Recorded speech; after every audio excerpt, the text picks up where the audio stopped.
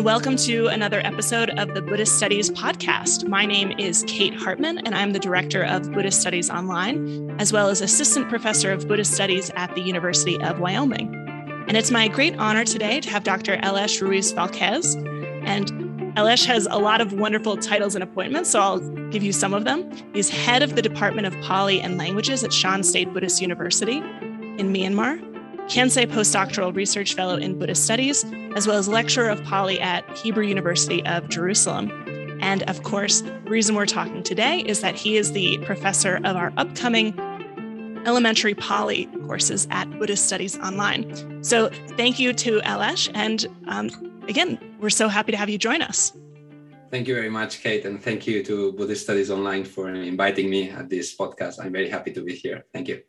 Yes, we're so excited to be able to offer these languages. But perhaps we can start by just helping listeners get to know you a little bit more. How does somebody come to study Pali and all of the many other languages that I know that you work on? Well, I guess many people I meet today, they think that I'm the Pali guy maybe, or they know that I'm studying Pali. I mostly devote all my time right now to the study of Pali and early Buddhism, if you wish, or the Pali tradition, the Theravada tradition. But we all have a story, right, or a history. So actually, when I was a teenager, I was very much interested in literature.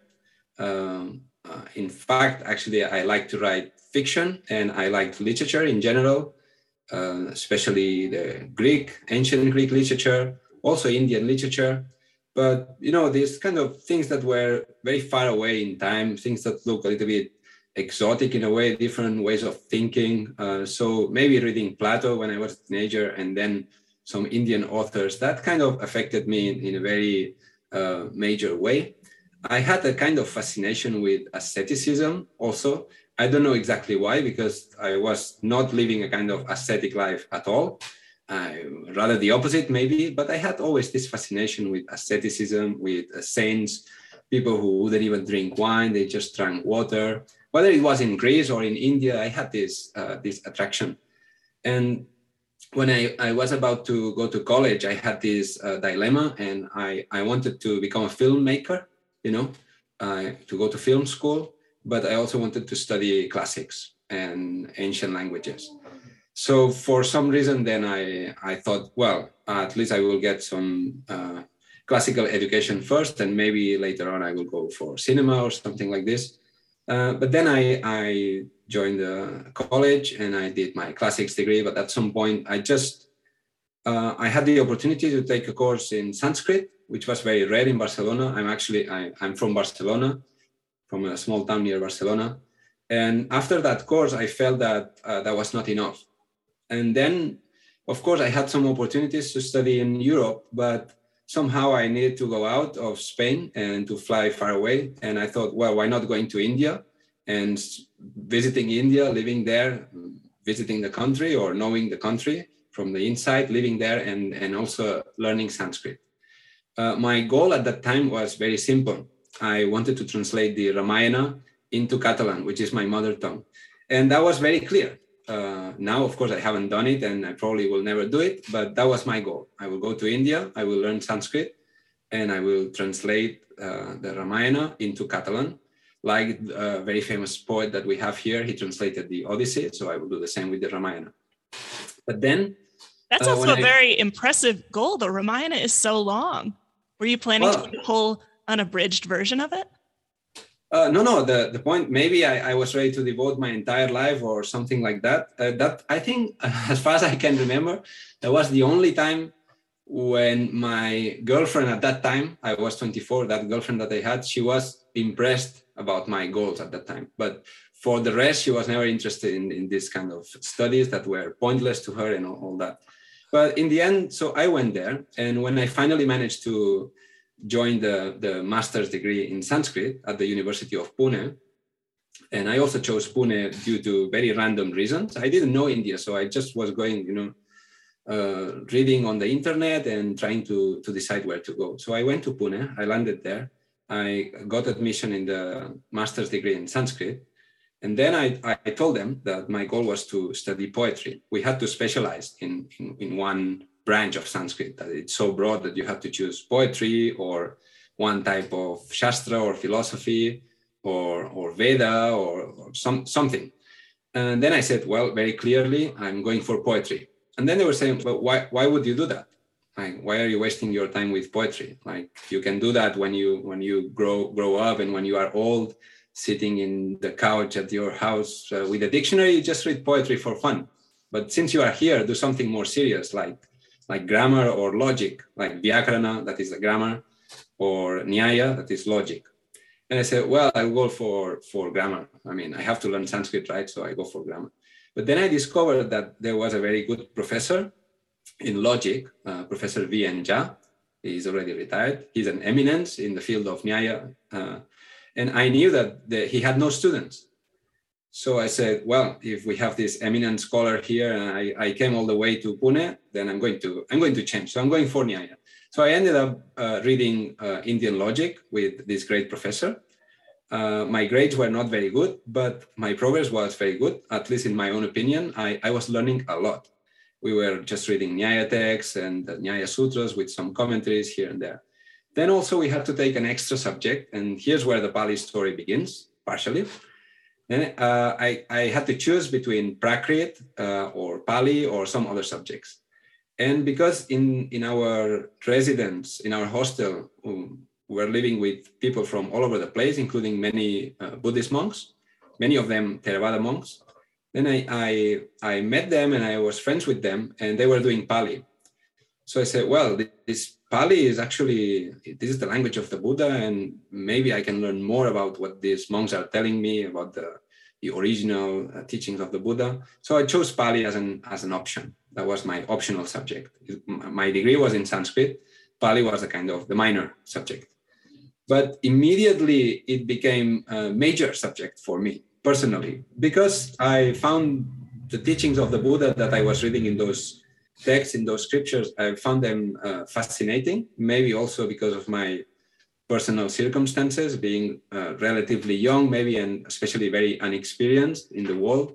I was living there alone in different countries, so I was also questioning many things about myself, who I was, right? All my past. Then it looked really like a dream. I changed country, I changed everything. I had no friends, no family. So it really struck me. And from that point, then after meeting those monks, and I became friends with many of them, with some of them, we had constant conversations and discussions on the teachings and so on.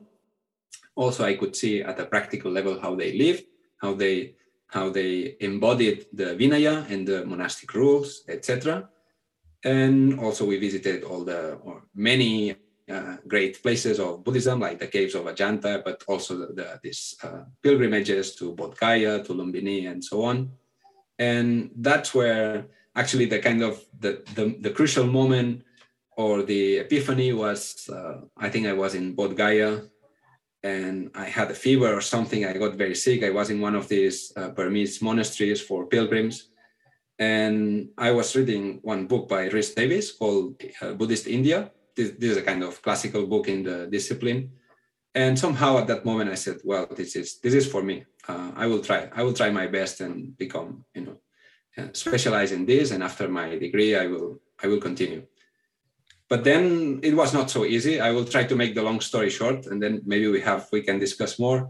But it was not so easy. So with some ups and downs, because it's difficult to earn money doing Pali, right? So I unless you are a monk, and I was not becoming a monk at that time. I mean, you are not making money if you are a monk, but you can live. But in my case, I was not a monk, so I had to work. I ended up very luckily finding a very good scholarship to study in the United Kingdom.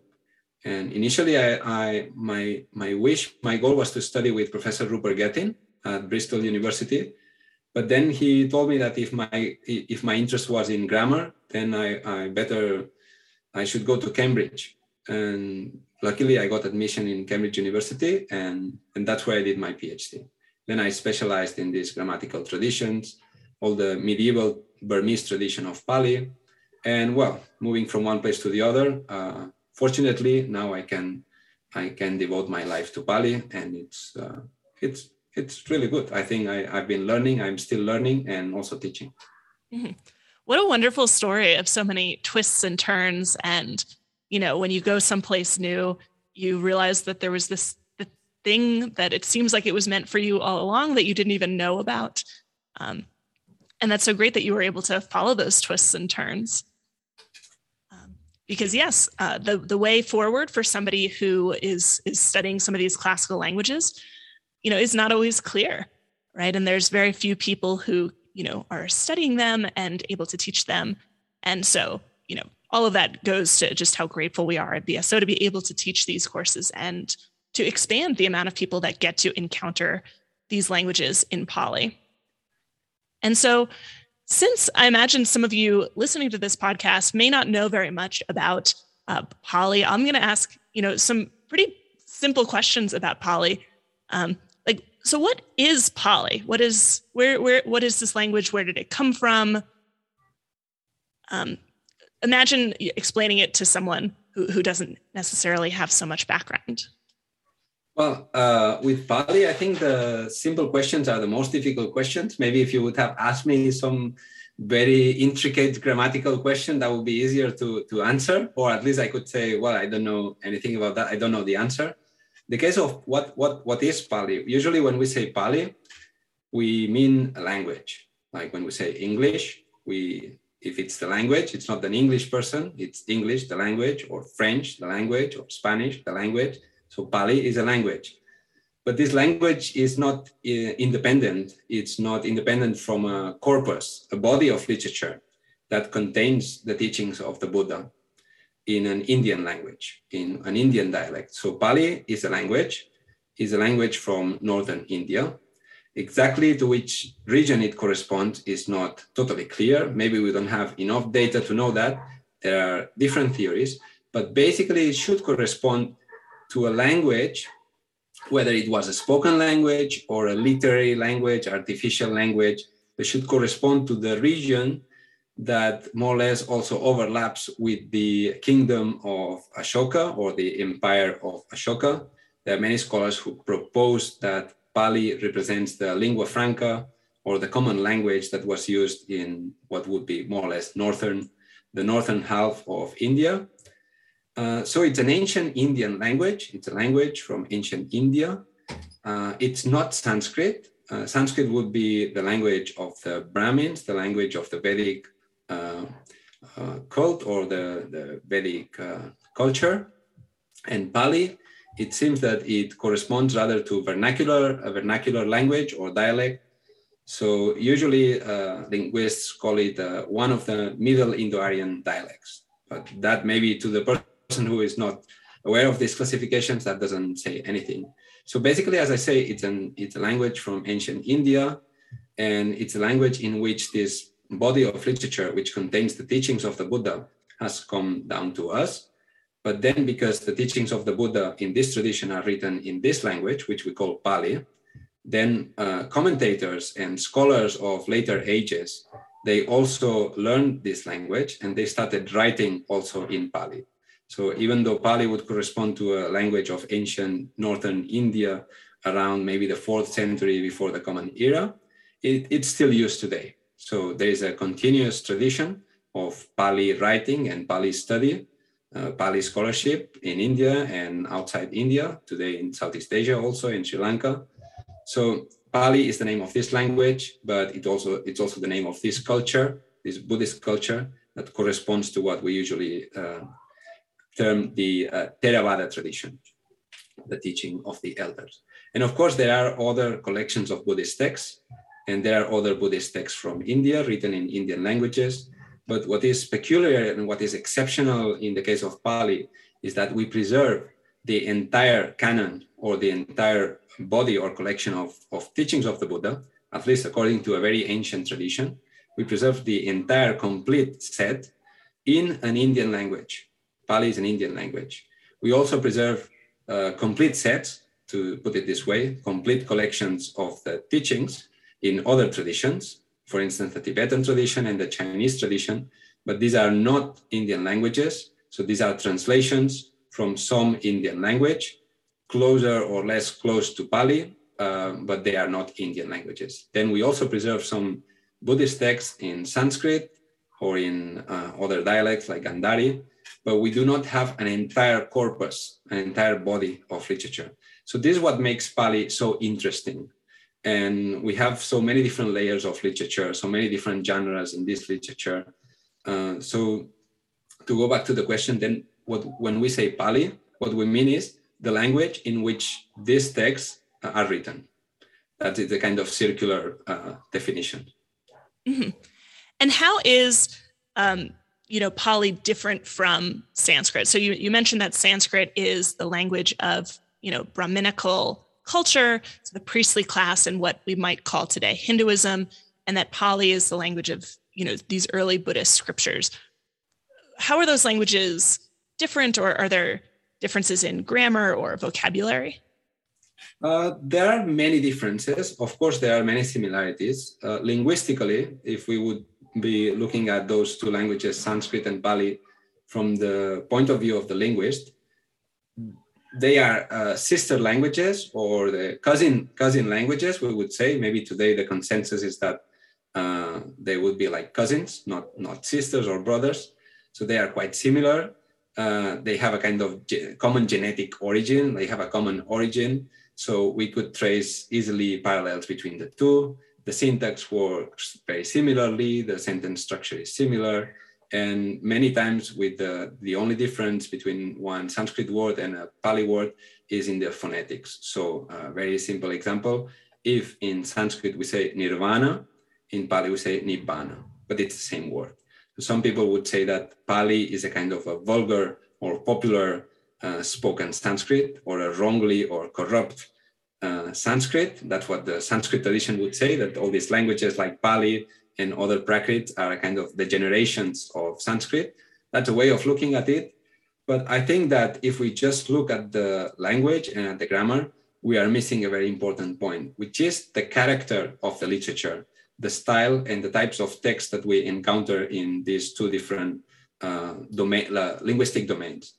So the linguistic domain of Sanskrit is, of course, very broad, and there's usually this distinction between the ancient Sanskrit, that is Vedic, and later Sanskrit or classical Sanskrit.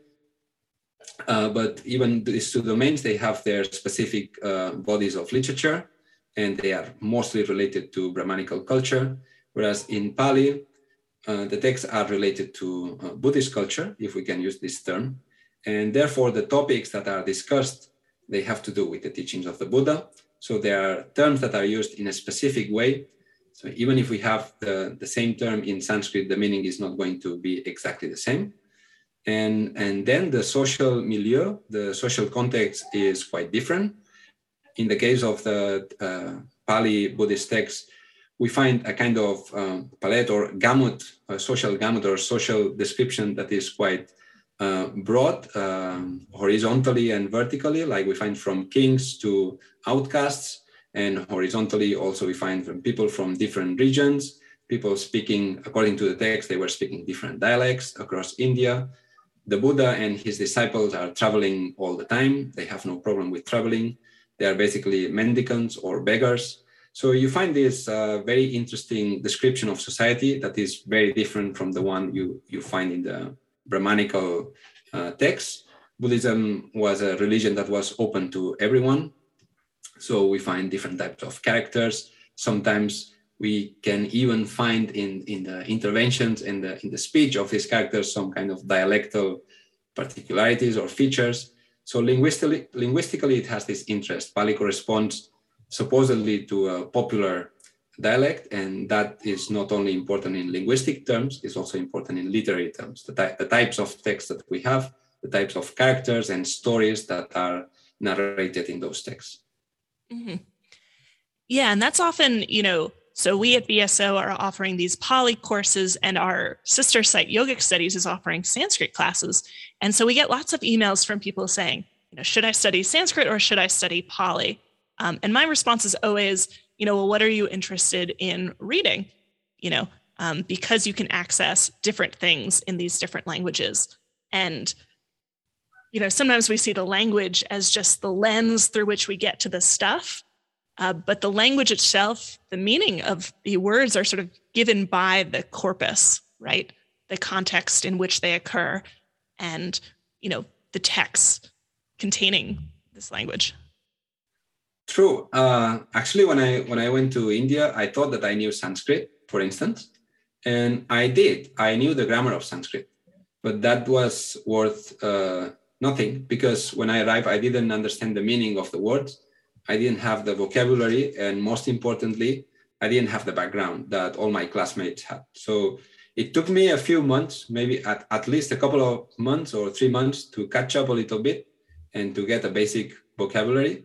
But then soon afterwards, I realized that even if you are studying Sanskrit, you will have different domains. If you study philosophy or a certain school of philosophy, you will maybe become proficient in that school of philosophy. So as you say, it always depends on what a person wishes to learn. If someone is interested in Buddhism, in general, learning Pali is always useful. Of course, it is advisable to learn Sanskrit and Pali simultaneously. And as soon as you get a foundation, then start reading the text, because many times they look exactly the same, or they have similar structures, similar characters, and it's very easy to recognize the Sanskrit and Pali parallel, let alone if someone goes to Tibetan or Chinese, that would be excellent. So if someone is interested in Buddhism, Pali is a must. So that's the thing. That would be the answer. It's not, let's not talk about languages. It's like, what is your interest?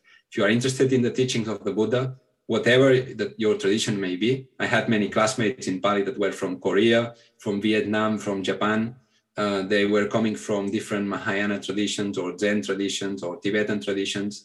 They all end up going to Pali, because that is considered one of the fountains of Buddhism. So that is more or less clear. If someone is interested in Buddhism, definitely Pali, definitely Sanskrit. So both together, but then as quick as possible, just move to the text, move to Buddhist text. Then if someone is interested in ancient India, then again, Pali is very important because of all the social aspects and all this other side of the coin that we will hardly find in Brahmanical texts. So if you read Brahmanical text or Sanskrit text, and at the same time you can read Pali text, then you will have a much more complete vision of India, the religions. If you study them in contrast, sometimes they make better sense. You know to whom each one is replying. It's more like a dialogic situation. It's like a dialogue. And then things make a little bit more sense. So again, I don't see any problem in studying Sanskrit and Pali simultaneously. So only studying Pali without Sanskrit can be at times problematic, but not always. If someone is serious and genuine, then that is also fine. If someone is interested in this Theravada tradition, someone is a serious meditator in Pali, it's perfectly possible to study Pali and to read the suttas with less than a year of study. That is definitely so. Mm-hmm. Yeah, and I know that that's how you've planned out this course, is starting people off, moving as quickly as possible to encountering actual sort of texts in the Buddhist tradition rather than just staying, purely abstract grammar. One question I have before we talk more about how you structure the course, though, is, so Pali is often said by some people to be, as you mentioned, the earliest complete canonical collection of Buddhist texts. And some will even go farther to say that this is the language that the Buddha spoke, whereas other scholars are a bit more hesitant to say things like that. What is your perspective on kind of this question? Yeah, good point. So the debate is still going on, and I haven't participated in this debate at a scholarly level, because my field of expertise is not in the early layers or in the early Pali texts, but in medieval texts and grammatical texts and scholastic texts. So I'm not so sure that I'm going to jump into this debate, but maybe I do, because I'm now writing a book that has to do with the language of the text. Maybe I will not say the language of the Buddha. That is a very difficult question, really. We don't have any recordings, and there are indications that even the recension or the collection of Pali texts that we have at the moment, so were collected and put into, as we said, a big collection around the time of Ashoka. That would mean a couple of 100 years after the Parinibbana of the Buddha. So we don't know exactly. Now, when students ask me, was Pali the language of the Buddha? The easy answer that I say is, well, the Buddha would have understood Pali. And if you know Pali, you would understand the Buddha.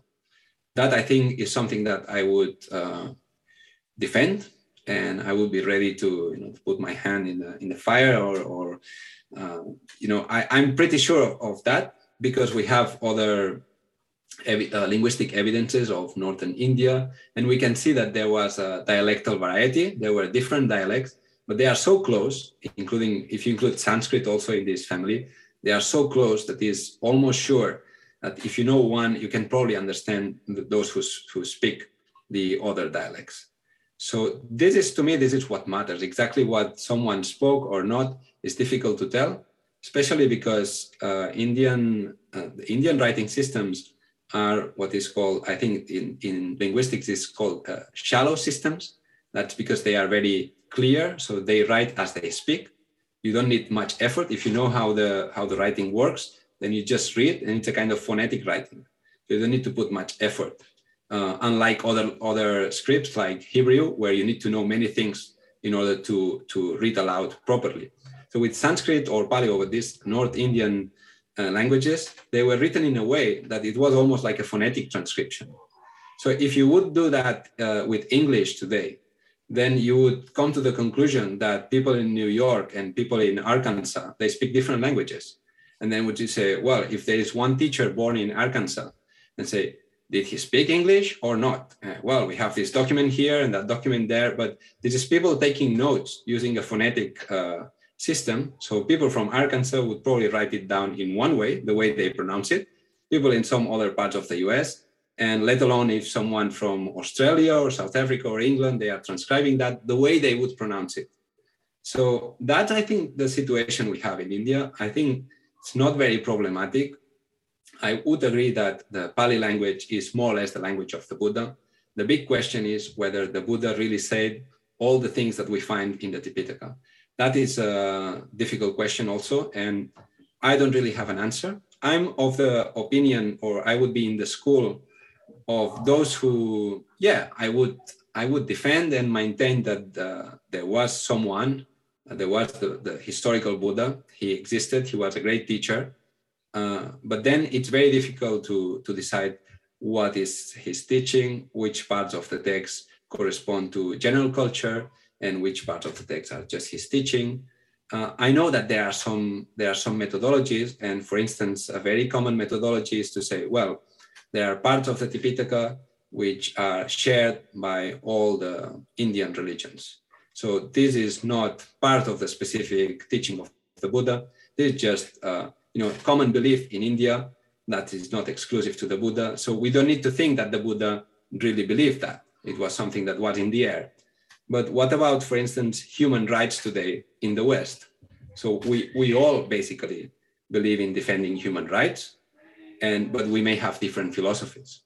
Now, if someone 2,000 years later would say, well, they all defended human rights at that time, so that doesn't mean that they really believe them. It was just something that was in the air. So let's scrap it. Let's take the human rights out of the picture and focus on what is only exclusive. So maybe many philosophers today, they would argue that, well, in my teaching, human rights are more important than those things that are exclusive to me. So I know that it's common to other philosophers, but maybe if there would be a very critical situation, we would all agree that human rights are the most important thing, and things that are exclusive to our own schools are not so important. So who knows? In the case of the Buddha, when people leave out, for instance, the beliefs in reincarnation or rebirth, or beliefs in gods and deities, because these are things that were shared with other schools of thought, then I'm not so sure about these methodologies. This is a plausible way of reading the text, but I'm not so sure. So the question would be, did the Buddha really teach everything that we find in the Tipitaka or not? And this debate is as old as Buddhism. So basically the evolution and the progress of Buddhism in history is the progress of this discussion in different schools, different languages, and so on. Mm-hmm. Yes, I'm always telling my students that Buddhists themselves are really good readers of texts, and they're very much aware that, these scriptural collections were often, even according to the texts themselves, collected after the death of the Buddha, and there's some editing being done, and that people are sometimes aware that this is not sort of necessarily the direct revelation of the Buddha, speaking from some heaven.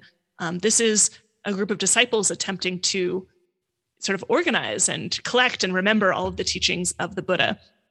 And so, whenever I get questions about, well, do we know if the Pali Canon was actually spoken by the Buddha in the form that we have it? I'll say, well, one, look to the history of the councils. After the Buddha died, his disciples gathered together and tried to organize what they remembered of his teachings. And two, if not, this is what we've got. And so none of us were there around the 5th century BCE. It's really difficult to prove or disprove. But what we do know is that this collection of texts was, put at the center of centuries and centuries of religious practice and became kind of the foundation of, so much learning and scholarship and practice. I totally agree. Yeah, I mean, I don't know if I could call myself a Buddhist. I think this is a very big word. I do try to practice meditation following the Burmese tradition, which is what I have learned. And I think it's really good, at least for some people. And one can learn many things about oneself and about life. And it's a really interesting school of thought, I think, historically, but also in the present. So if one is really interested in the teachings of the Buddha as they are usually presented, then one of the main features of Buddhism is this theory about the present moment, or the Kshanikavada or the Kanikavada, like living in the present. That is a kind of mantra in many schools of Buddhism. So if one is living in the present, then why do we worry so much about what was exactly what the Buddha said or not?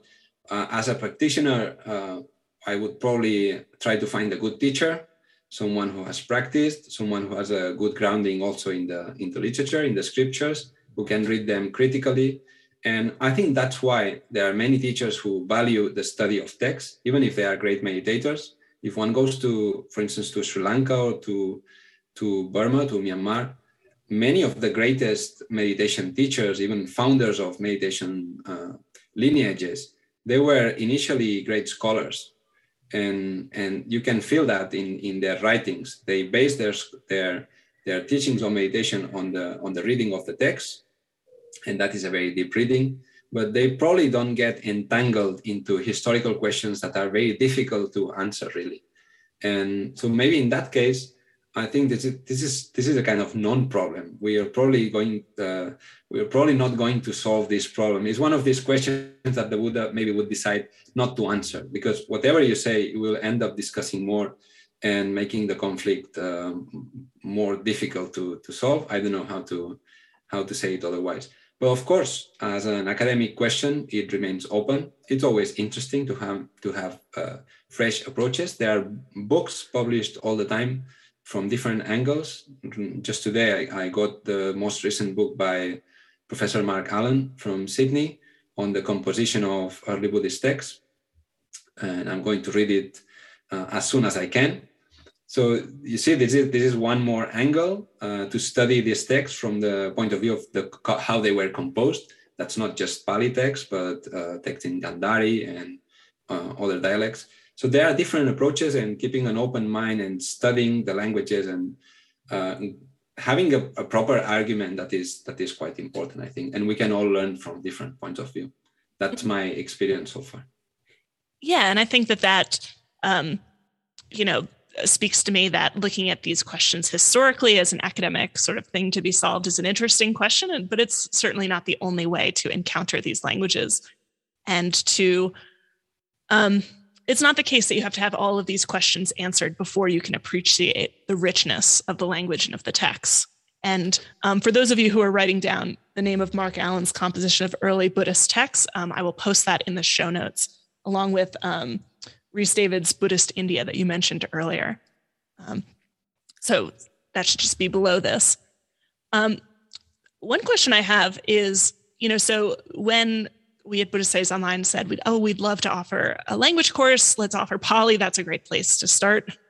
And actually, another instructor recommended you. And when I was looking at your resume of, teaching with monks in Myanmar, but also teaching in sort of academic institutions, I was just interested in what it's like to teach Pali at these different sorts of places. Like when you were teaching in Myanmar and living at a monastery with Burmese monks, what's it like to teach Pali in that situation? That's a good question. And it reminds me that one of my mentors in Spain, Professor Ana Agut from Salamanca, is a mentor that I never met, really. I never met her personally. She's a very good scholar, professor of Indo-European linguistics in Salamanca. And she was kind of mentoring me by email for a few years. Thanks to her also, I think I got this recommendation, and that was key in my scholarship and so on. But I remember that I was in touch with her. And at some point she said, well, I hope you don't end up in one of these monasteries in Myanmar, lost there. I hope you find a proper job and you don't get stuck in a monastery. But in the end, that's where I got stuck. Not really stuck. That was my wish, really. And for many years, I was having this idea that I wanted to live in Myanmar, in Burma, and study there because it has a very rich Pali tradition. Still alive. There are many centers of education in Pali. There are many, many monks in Myanmar who are very, very proficient in Pali, and they have all these perspectives. They also know about meditation, but they also know about Vinaya. They know about all these different aspects. Of course, they live as monks. They try to preserve the tradition. I'm sure there are monks who don't follow the tradition, but what matters here is that there are many who do follow the tradition, who study, who are really, really proficient. And I would say that the large majority, they don't speak English, and let alone publish in English. So no one knows about them. So my idea was not really to go to Myanmar and teach them anything, really. That it would be very foolish to have this idea. My idea was to, very selfishly, to go to Myanmar and learn more, learn from them. But that was something quite difficult, especially in my case. I after a few visits, I thought that it would be really, really tough for me to live there permanently, not only because maybe it's not easy to find a job or to sustain oneself economically, but just because of the weather. And, I thought it was too hot. I was staying in Sagaing and in Mandalay, in the hot areas. But then eventually I had the chance to join the Shan State Buddhist University. And that was a coincidence, a happy coincidence for me, because the city of Taungji, the capital of the southern Shan State, is on the hills, and it's very cool. It's very nice, for me at least. So then I thought, well, this project is really cool in many ways, because it will allow me to survive here. And that's when I moved there. So of course, officially, and because the Burmese and the Shant are very kind, and they think I'm bringing the kind of the Western approach, they also are very eager to learn. So they give me the titles like a professor or head of the department and all that. But of course, I try to teach as much as I can to my students, but I'm also learning a lot. I have been learning a lot. And what I try to do is try to collaborate with many monastic students. Mostly they are monastics. And then we share our ideas, and then we try to engage in projects, reading manuscripts, reading texts. There are some technical things or methodological aspects that they don't know about. They want to learn more about textual criticism. What do we do when we have a few manuscripts of the same work? How do we edit them? How do we read them? Et cetera, all these practical things. So this is something that maybe I can teach.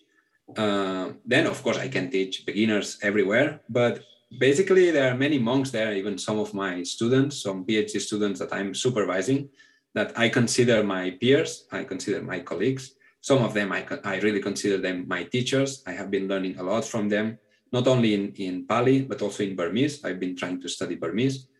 And this is a really fascinating place to be. Now, unfortunately, I've been in Barcelona for a couple of years since the pandemic. Then there's all these political issues in Myanmar. So I'm not so sure when I will be able to go back. But To me, that was not a kind of escape from a difficult situation, or I was not running away from anything, or it's not that I couldn't find a job elsewhere. I think it's really good for a Pali scholar to be maybe in Sri Lanka or in Thailand or in Myanmar. And once I was discussing with an astrophysicist that I know from Argentina, and she was asking me, like, why would you go there to live? And I say, well, you study the stars and so on, and you always need these observatories, these big telescopes or radio telescopes.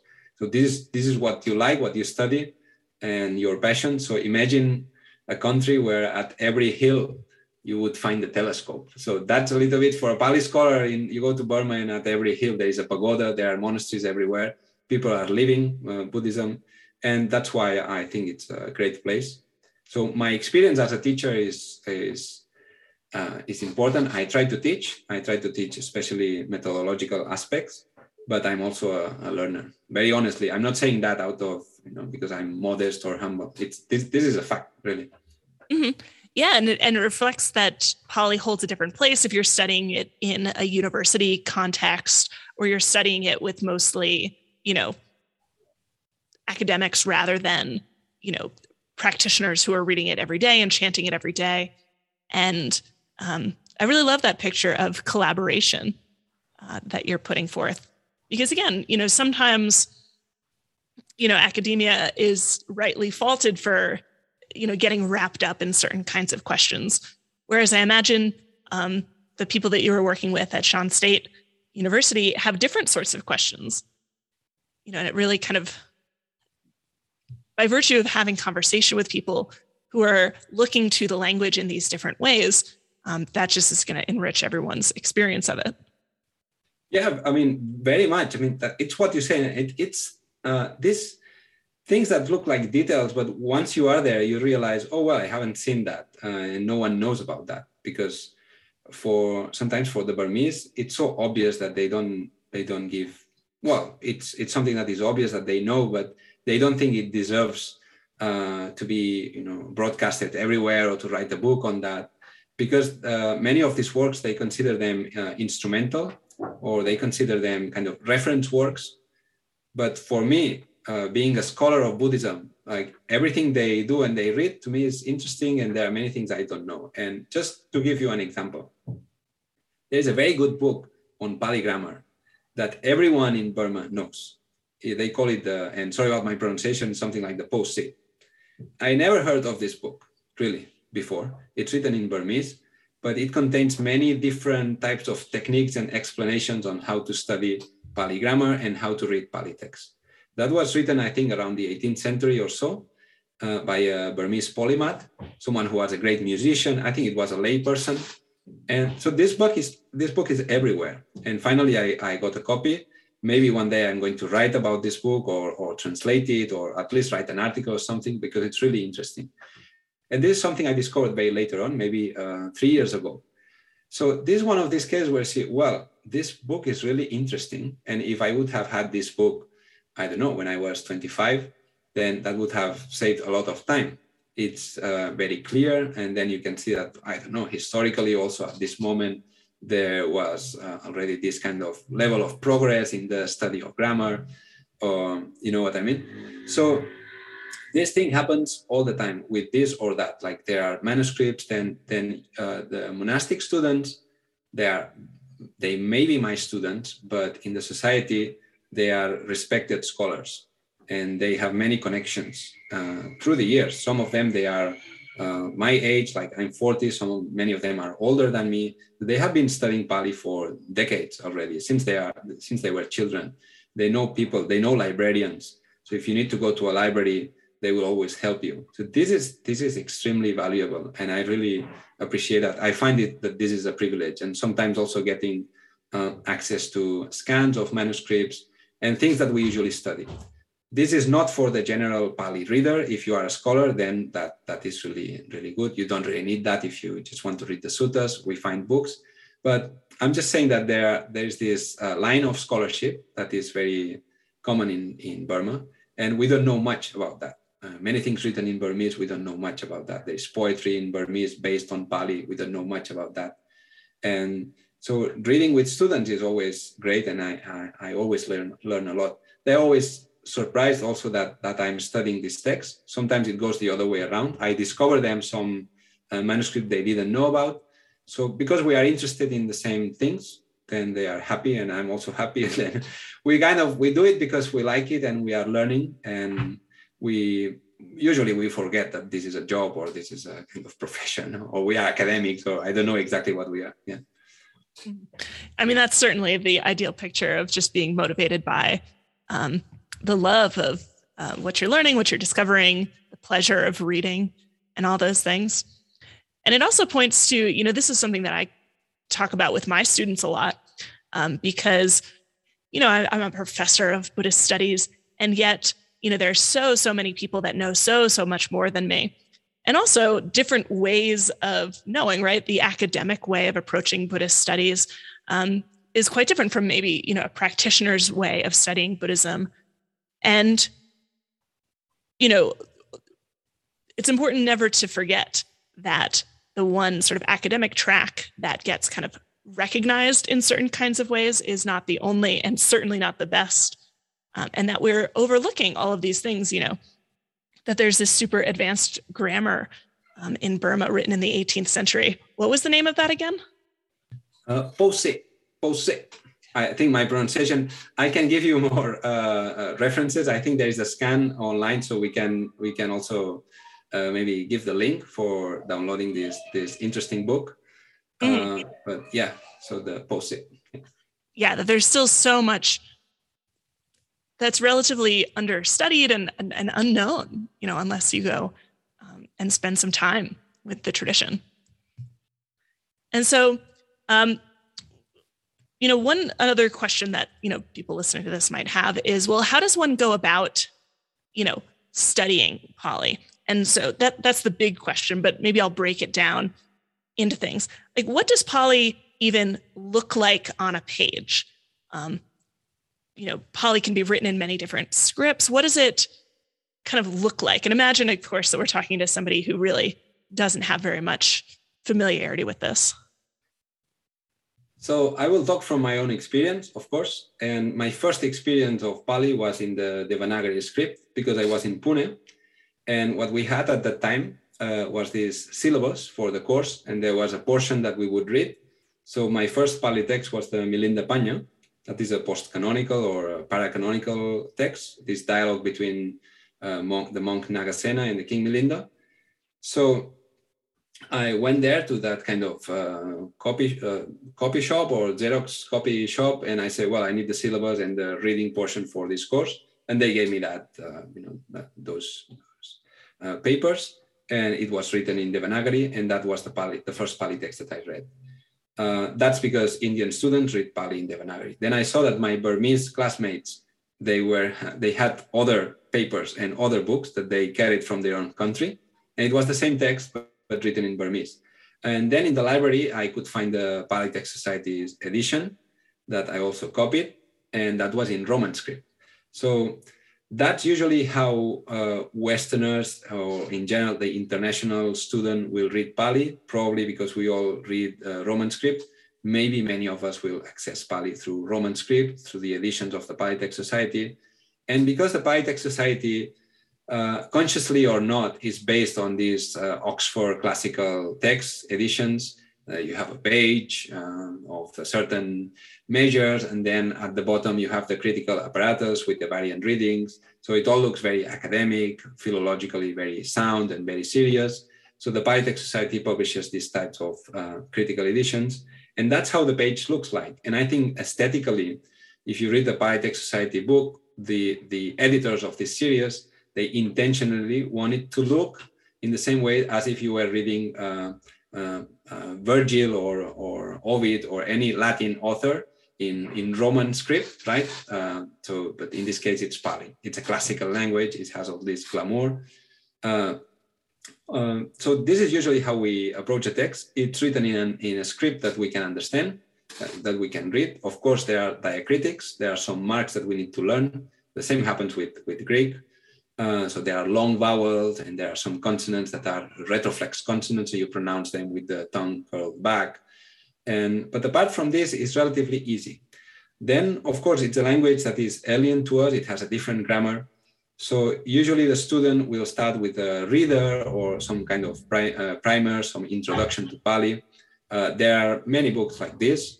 And what I have seen is that some students, they have been reading and studying these books for years, but they haven't learned anything. And I don't know what's the reason really.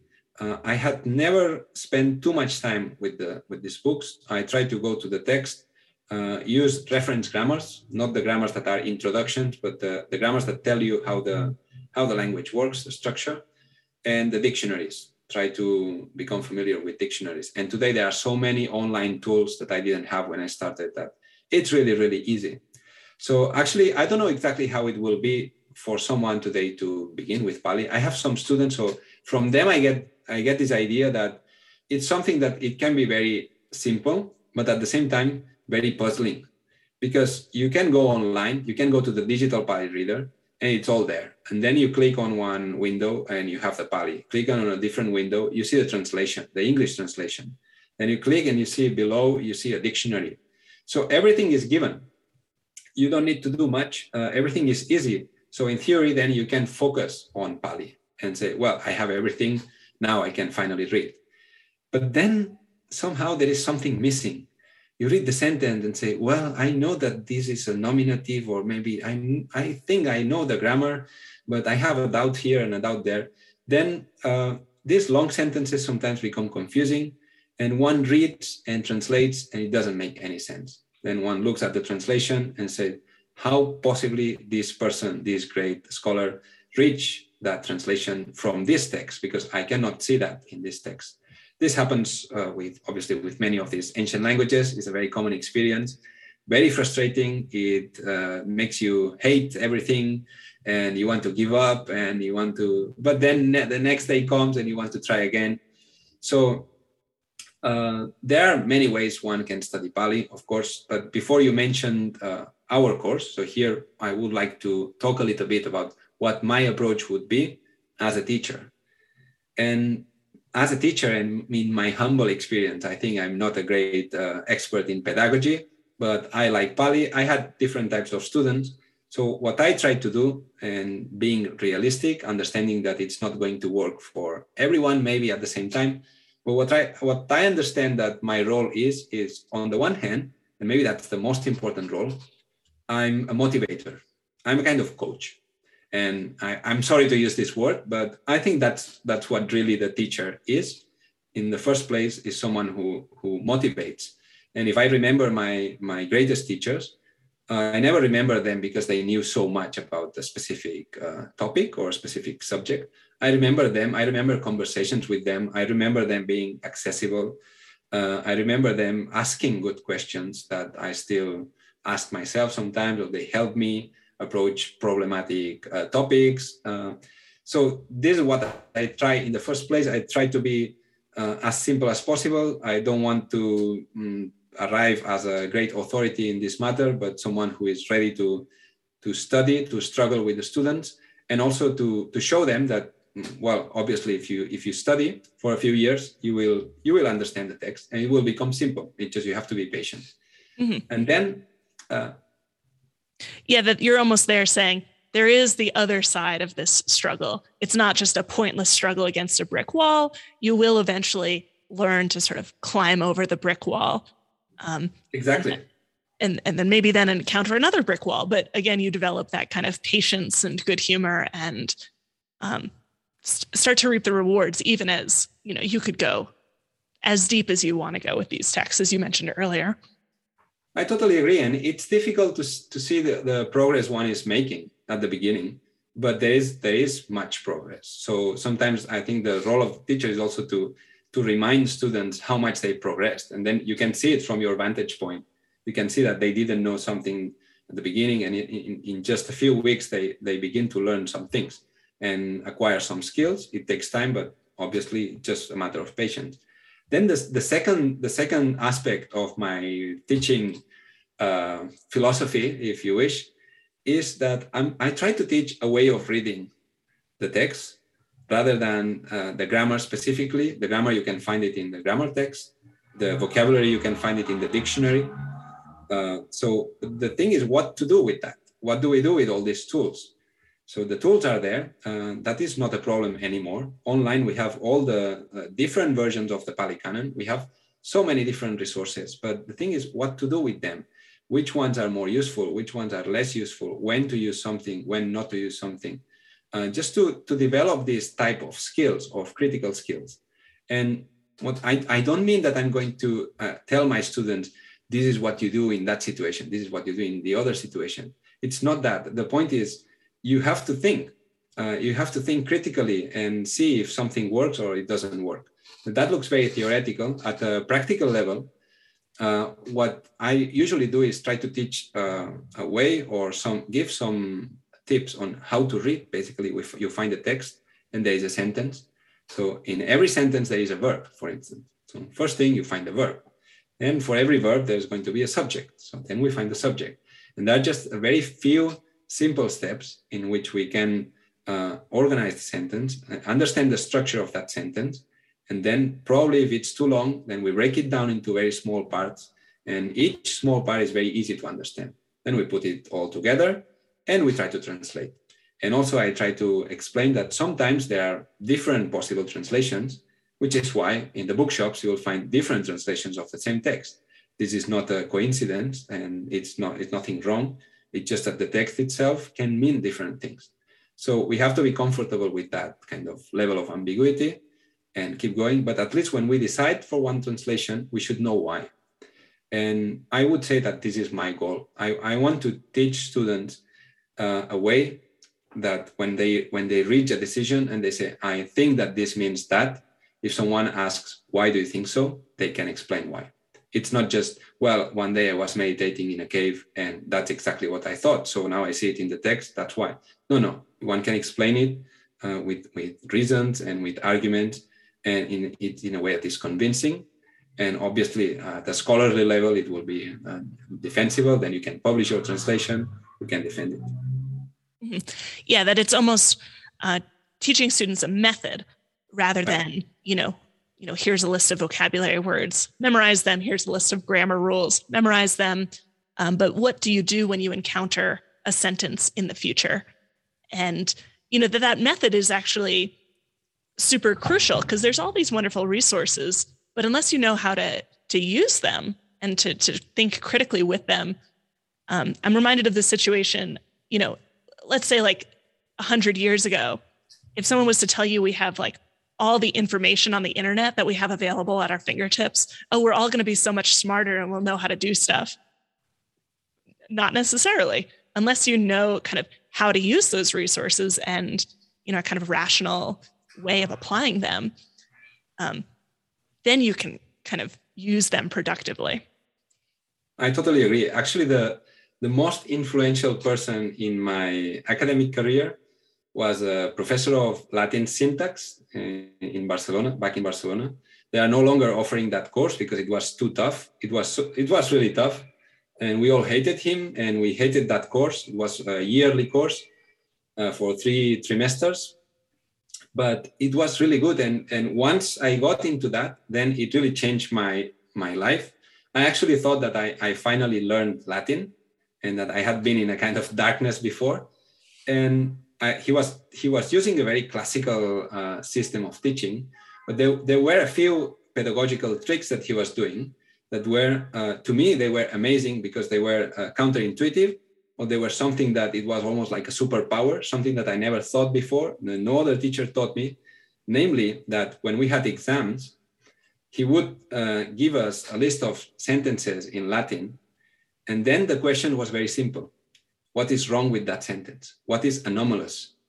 So what is different in that sentence? Can you see that there is something here that is not normal? Then you had to identify that. And he trained us to do that. And there was a point in where we could do that. And that gave me a kind of compass. And when I studied then Sanskrit and Pali, I always thought I have to reach the point where I can be sensitive to these things. Because when you reach that point, then you can read the style, you can identify the style.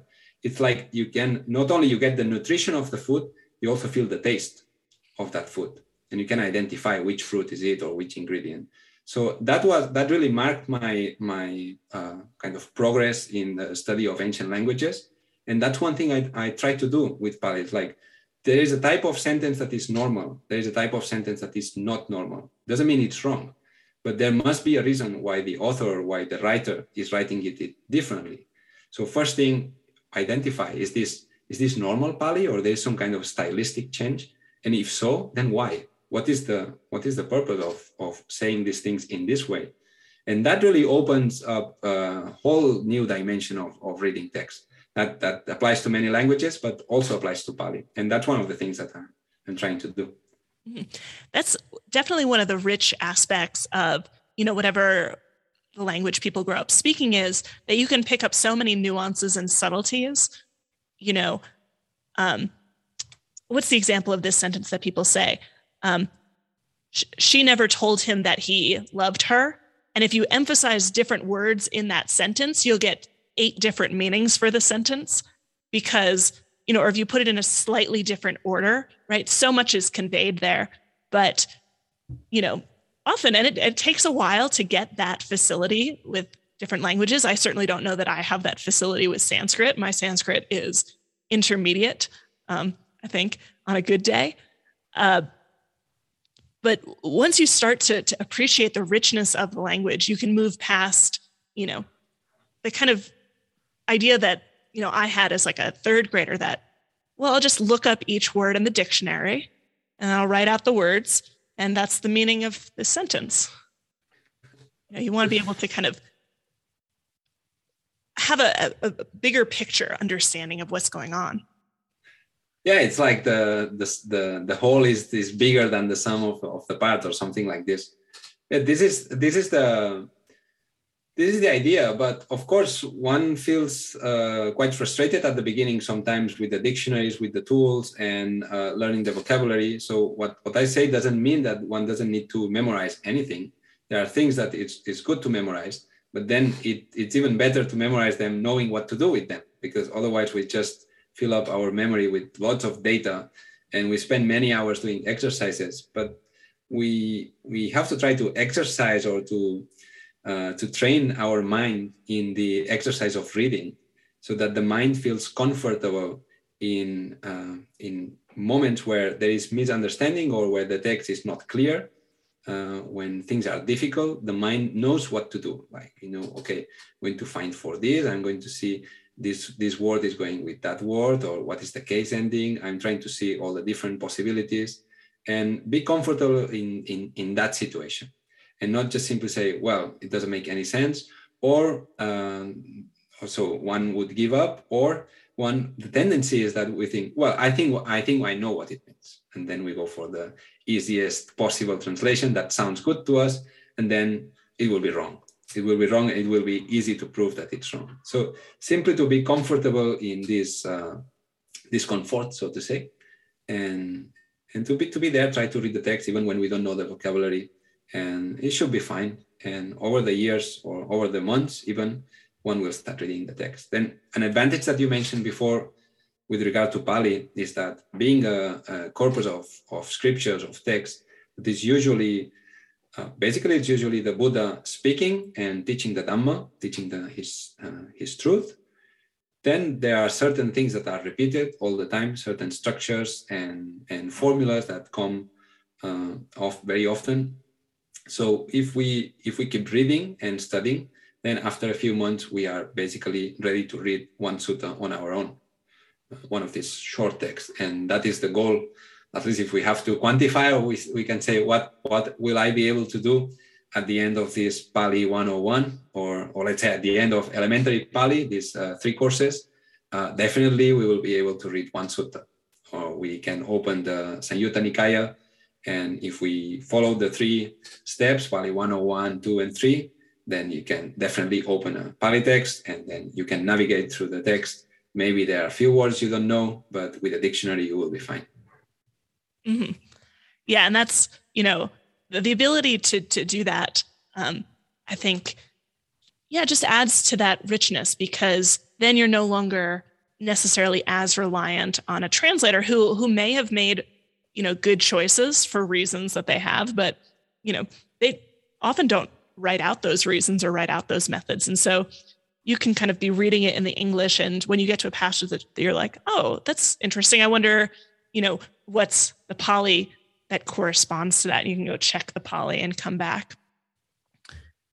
And something that you said earlier resonated with me insofar as, one of the tendencies that we have is to give up or to be frustrated. But another tendency that we have is to assume that we know what things mean. And that one of the gifts of studying a language like this, studying a difficult language like this, is a sense of humility in a certain kind of way, that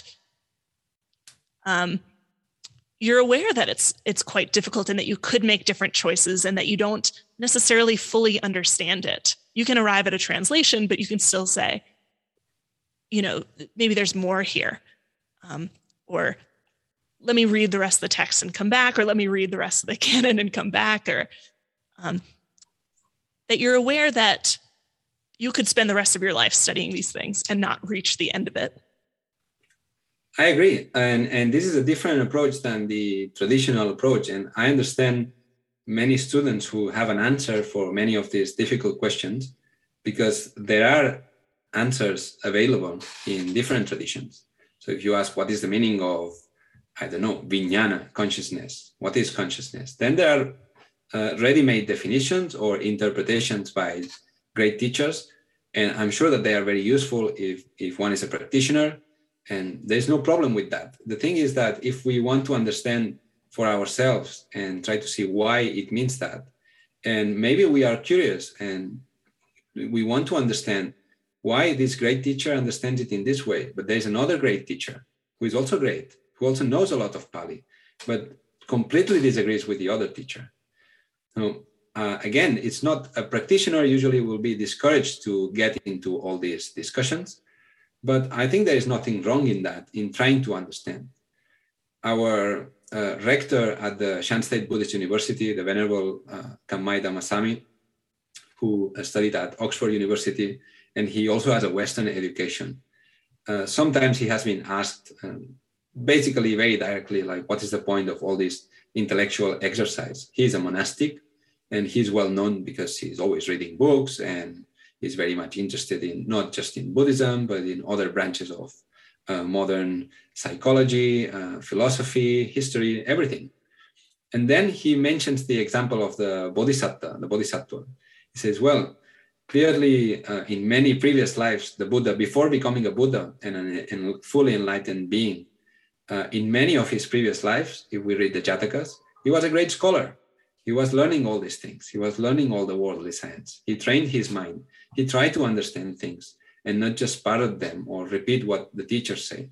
One is trying to sharpen the mind and try to understand things. So the same applies to Pali, I think. And in that sense, I'm aware that sometimes it's a bit problematic. For instance, there is one word in Pali that is very important. In Buddhism, it's sankhara or samskara in Sanskrit. And I don't know what it means. I'm going to say it here. So I don't really know what it means exactly. I know what it means in certain contexts, but I find it very difficult. And I think I'm not the only one. The thing is, when we discuss why it is difficult, then we can give different reasons. I think if the discussion is well informed and is based on evidence, and we can show, look, in this text, it is expressed in this way, or there is that commentary that gives this interpretation. So then it helps us to try to refine our understanding. It's not that I completely ignore the meaning of sankhara or samskara, but I don't fully understand it, and I try to be fine with that. I think maybe one day I will understand. Some practitioners will say, well, once you are enlightened, maybe you will understand. It's possible. I don't deny that. Maybe I need to meditate more. So you just keep going and things will come. But you can definitely read Pali without being a complete expert or knowing everything 100%. And one thing, so in Pali, in elementary Pali, we'll try to build a foundation. And then at the level of intermediate, if we get there in the future, then we can begin to read the commentaries, which are very important. And they are also a major part of the tradition. They are the tradition, right? So you had Professor Maria Heim here talking about Buddhaghosa. which is a great, great author in this Pali tradition. And he was the author of the commentaries. So this literature is really amazing. But that is something that we cannot tackle at elementary Pali. We have to be patient and wait a little bit. So this is the beginning of the path. We can read the suttas, and then later on we can read more texts and expand our knowledge. Mm-hmm. Yes, and I'm glad that you brought up Maria Heim, who teaches a course on the Visuddhimagga at BSO, because I'm reminded of the conversation I had with her that one of Buddhaghosa's chief sort of interpretive strategies when he was writing these commentaries, trying to unpack the suttas, is that the Buddhist speech is endlessly meaningful, that you could not ever fully explain or fully plumb the depths, and that was something that guided his interpretations. And so I do think that that's a really sort of transformative sentiment if you approach texts in that way, that they're not something to just sort of decode and move on, but actually there's so much depth there and that you'll never fully reach the end of it. A totally disparate but sort of analogous example is, sometimes I'll bring this up to my students when they're asking me to define some term in Buddhism. I'll say, well, how about you guys define love for me, right? You guys are all native English speakers. What does love mean? And they'll say, well, it depends, and it can mean different things, and different people define it differently, and it depends on the context. And I'll say, imagine that every language that you study has this level of depth and complexity and sometimes internal diversity and, context dependency.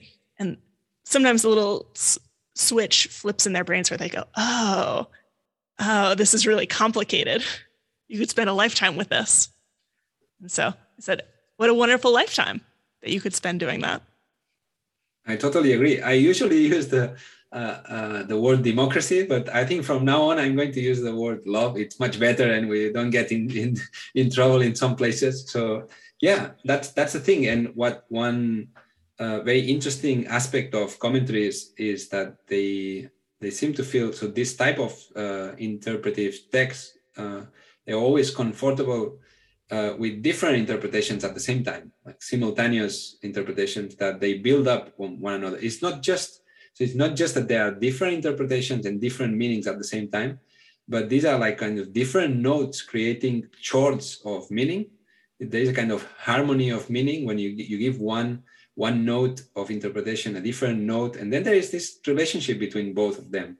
Then you give a third interpretation, you make a kind of chord, like in music, like if you're playing. And so all these overtones and these resonances are part of the literature.